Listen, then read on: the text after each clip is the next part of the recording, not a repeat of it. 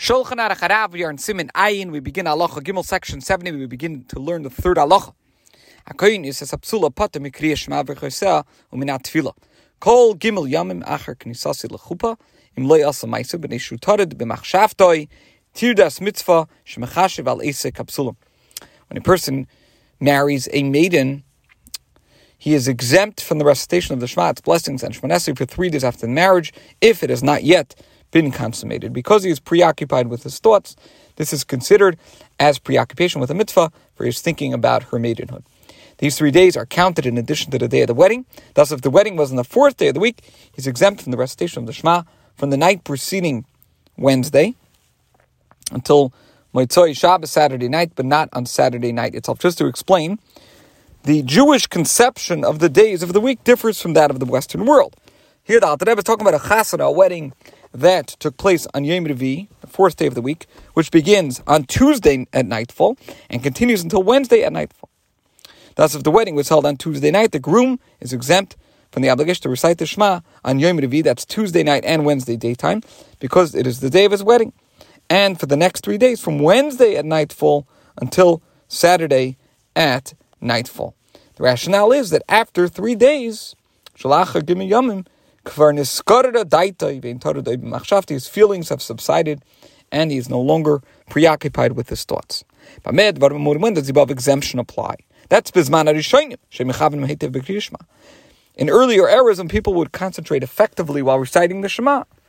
Says the Alter Rebbe, but nowadays, when people at large don't concentrate as ought to be done, a person who marries a maiden should also recite the Shema, its blessings and Shema, just as the other members of the wedding party are exempt from these obligations only during the celebration, as explained in section 38, Siman Lamed Ches.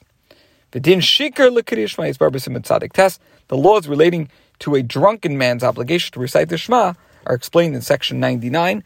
And there, in the first halach, the Alter Rebbe writes that initially, one who was even slightly under the influence of alcohol should not recite the Shema or Shema Esrei.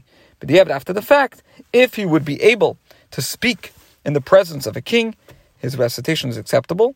If not, it is considered an abomination. Halacha Dalet 4.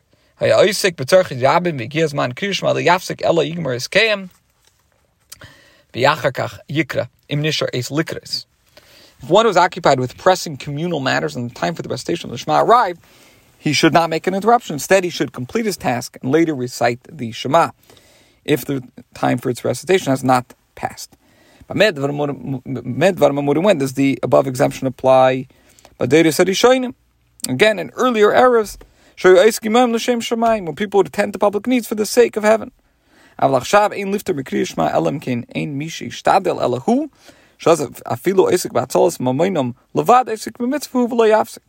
Nowadays, by contrast, an individual may be exempted from the recitation of the Shema only if no one else can undertake the task. In such a case, even if he is merely engaged in rescuing his townspeople's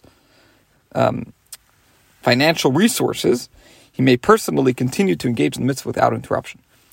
Nevertheless, still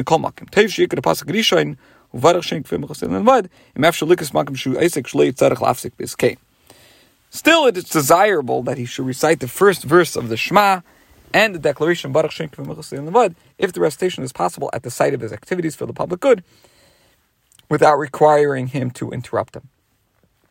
At the very least, so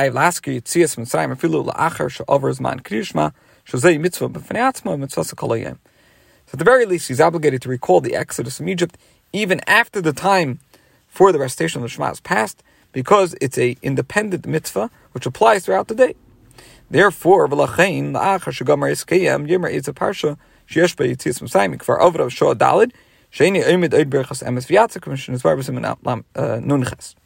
Therefore, when he has finished tending to the needs of the community, if the 4th hour of the day has passed, he should recite a scriptural passage that recalls the exodus from Egypt. For now, he may no longer recite the blessing, Emes V'Yatziv, as we stated in section 58. Okay, so this concludes Halacha Daled. We explained why a person who gets married to a psula, to a maiden, is exempt from reciting the Shema and its blessings, for 3 days after the marriage if he did not yet consummate the marriage. We explained how to calculate those days, but we did qualify that only applied in earlier eras when anyways people were able to concentrate effectively when they said Shema. Nowadays, people anyways don't concentrate properly, and therefore, even a person who gets married to a psula should still say Shema. It's brachos and Shemona Esrei. We also alluded to the laws relating to a drunken person and Shema, and we discussed the laws relating to a person involved with communal matters, and the difference between the earlier eras and nowadays in that regard. This concludes today's shir.